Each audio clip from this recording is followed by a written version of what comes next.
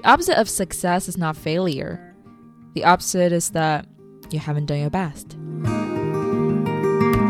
When you do your best, you learn to accept yourself, let go of the result, and let go of all the regret and self-doubt. Regardless of their quality, keep doing your best. No more and no less than your best. Welcome to another episode of the Toolkit for Quarter Life podcast. I'm your friend Kitty, as in Hello Kitty. Here you'll find all the tools you need to go through the quarter life crisis. Let's make these years count. If you want to be more confident, what would you do? Getting a new job, getting another degree, or repeating the positive affirmation every morning and standing very straight while you're walking? Since confidence is one of my yearly themes in 2023, it's like my primary goals, primary intentions, I've tried them all. But am I more confident? No. Reaching some of the milestones did make me feel a little more accomplished at the moment, but am I more confident in the long run? Not really. That got me curious. Well, when was the last time I feel really, really confident? Then a very distant example occurred to me. It was a public speaking competition that I took part in my freshman year in uni.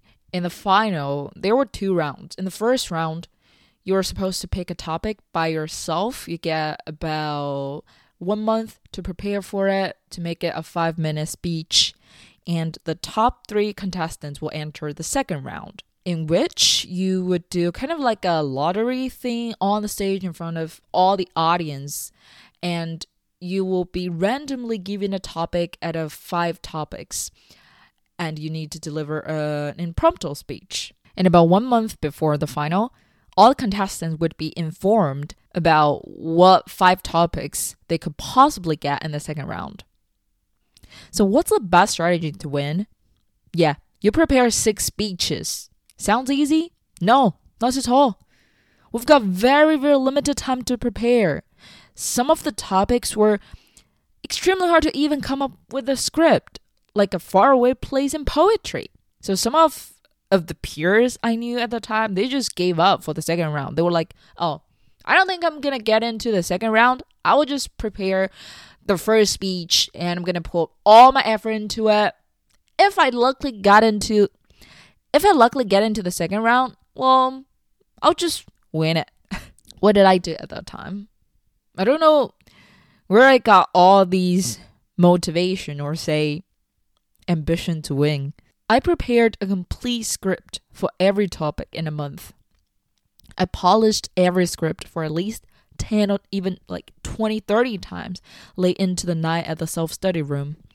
I got up early every day to memorize the speech on the corridor in the teaching building when it was still dark outside. I stood in the corner around the stairs during lunch break to practice every change of the tone, every hand gesture, every pulse over and over and over again. And on the day of the final for the first round, I was in the second place among 20 contestants. So I got into the second round and I noticed one of the other contestants didn't prepare anything for the second round. And another girl, she had a short script, like an outline for all the 5 topics on her phone, and she was busy reviewing it before going on to the stage. Even though I was still quite nervous, of course, I'm gonna deliver a speech in front of so many people, but I was confident. Even when I, luckily or unluckily, was given the topic, the faraway place in poetry, because I prepared a lot. From this poet to another poet, from this line to another line. The poetry in the distance is even farther than the distance itself. I returned that distant distance to the grassland. Well, I mean, it sounds way better in Chinese. Like, 远方的诗比远方更远，我把那远方的远归还草原. When my speech came to an end, the audience burst into a round of applause. And later, I was announced as the champion of the public speaking contest among nearly 300 participants. Standing on that stage is one of the proudest moments in my university life. And it was a time I felt both nervous, but also really confident. And to be honest, when it came to the final, the public speaking skill of all the 20 contestants were very, very similar. So what differentiated us is the content of the speech and how well we prepare for them. Not one, but 6 of them. And then I realized my confidence only stemmed from one thing. I took action, I went all in, and I did my best. I know, it now starts to sound like a pep talk. Oh, doing my best, which is obviously a cliche. I felt the exact same way when I saw it as the first principle in the 4 agreements. Under any circumstance, always do your best. No more and no less. When was the last time you knew you can do better, but you didn't? When was the last time you did do your best? How does that feel? As time goes by, I found myself tend to not do my best as I used to, and I have so many excuses / reasons. Creating videos? Well, I just publish a video and fingers crossed, hope for the best. I can't put all my time into a hustle, right? Studying computer science? Oh, I think I'm just too dumb for coding. I'll just give a few shots and ask ChatGPT for a favor. Going to a handicraft workshop on Halloween day. Well, I don't think I'll ever figure out how to do a knot as the 60-year-old grandma next to me. So my dear friend, could you please help me? And somehow as I grow up, I'm more and more used to just doing fine. Or even doing the bare minimum. Probably because it feels safe. It feels easy. The opposite inner voice might go, what if I do my best and still fail? What if I try my best and still cannot make it? Does that mean I'm just so bad? I mean, it would be better if I just didn't do my best and failed. Then I could simply tell myself, I'm not stupid. Well, I'm just a little bit lazy. But as long as I do my best next time, things will be different. Or will it? In this case, not trying our best seemed like a safe way to protect our self-esteem. But doing best is actually the only way to let go of the result. Even if we do our best and still haven't achieved what we expected, it's not a failure. It's just a reminder. If you've already exerted great effort and still can't do the thing that well, it's a reminder that, well, this thing might not be the most suitable thing for you. It's a blessing.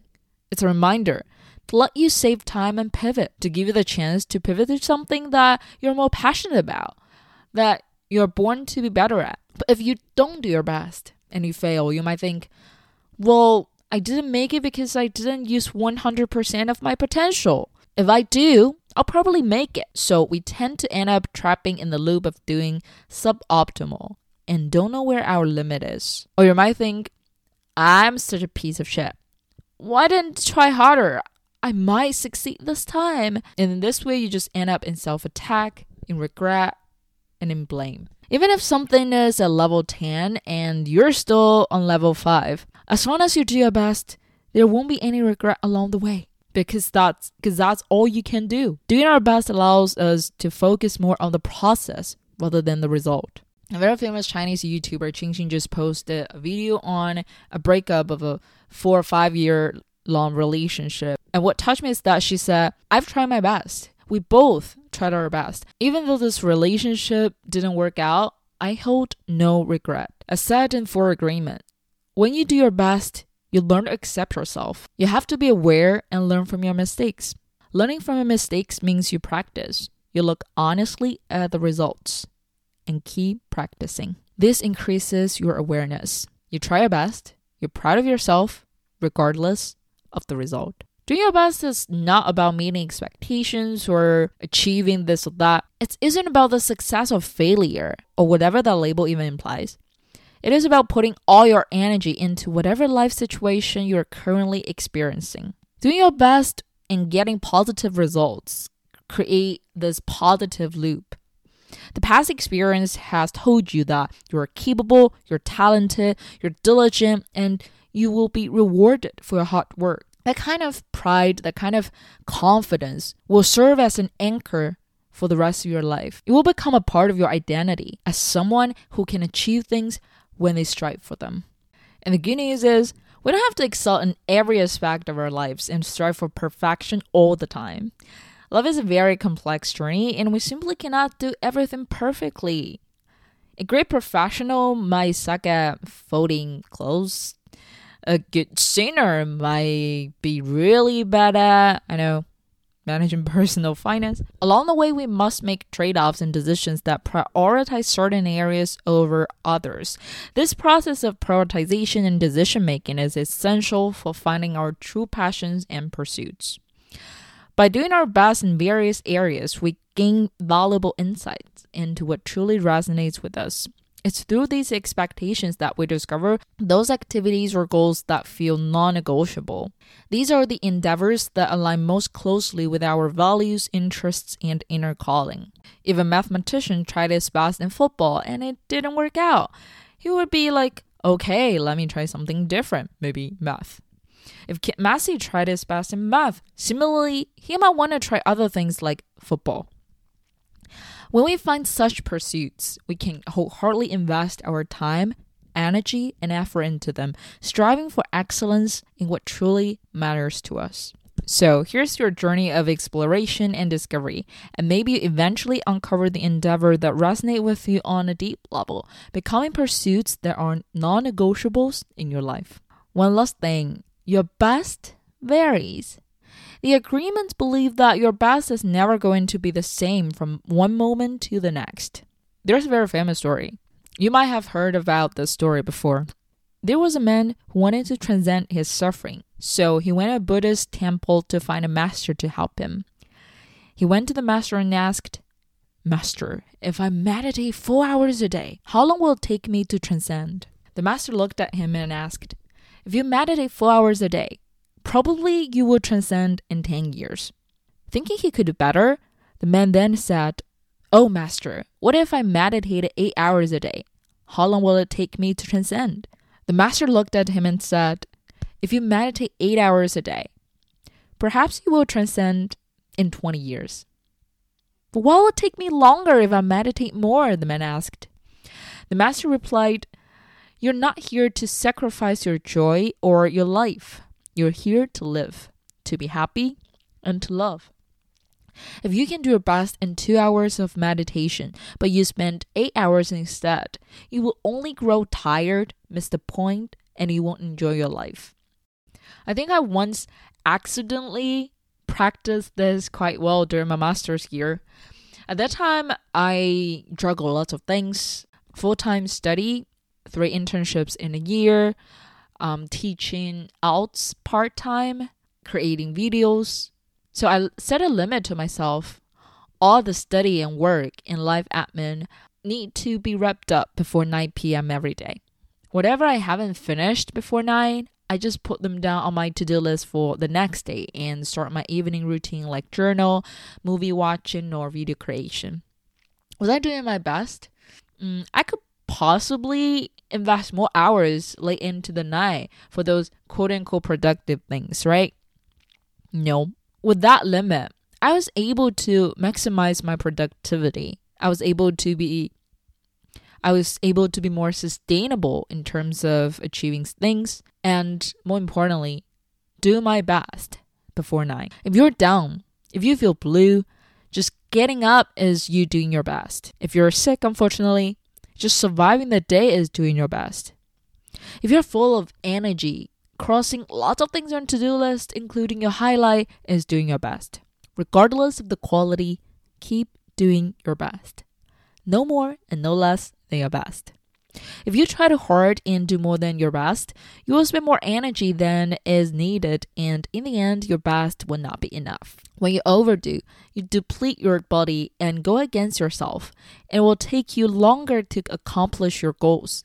But if you do less than your best, you subject yourself to frustrations, self-judgment, guilt, and regrets. It's not about the result. It's about how much you learn from the mistake when you already have done your best. It's about the positive feedback loop that gives you true confidence throughout the rest of your life. Next time when you find something worth devoting yourself to, be ruthless once and do your best. This is for today's episode of Toolkit for Quarter Life. You can find it on Apple Podcasts, Spotify, or wherever you listen to podcasts. You can also follow the channel on Instagram, Toolkit for Quarter Life, and the link can be found in the show notes. If you like what you've been hearing today, Could you please follow the show and leave a review? Tell me what you love about this episode, what your favorite episode is, or what you want to hear me talk about in the future. I'm your friend Kitty, as in Hello Kitty. Have a good rest of your day. See you in the next episode.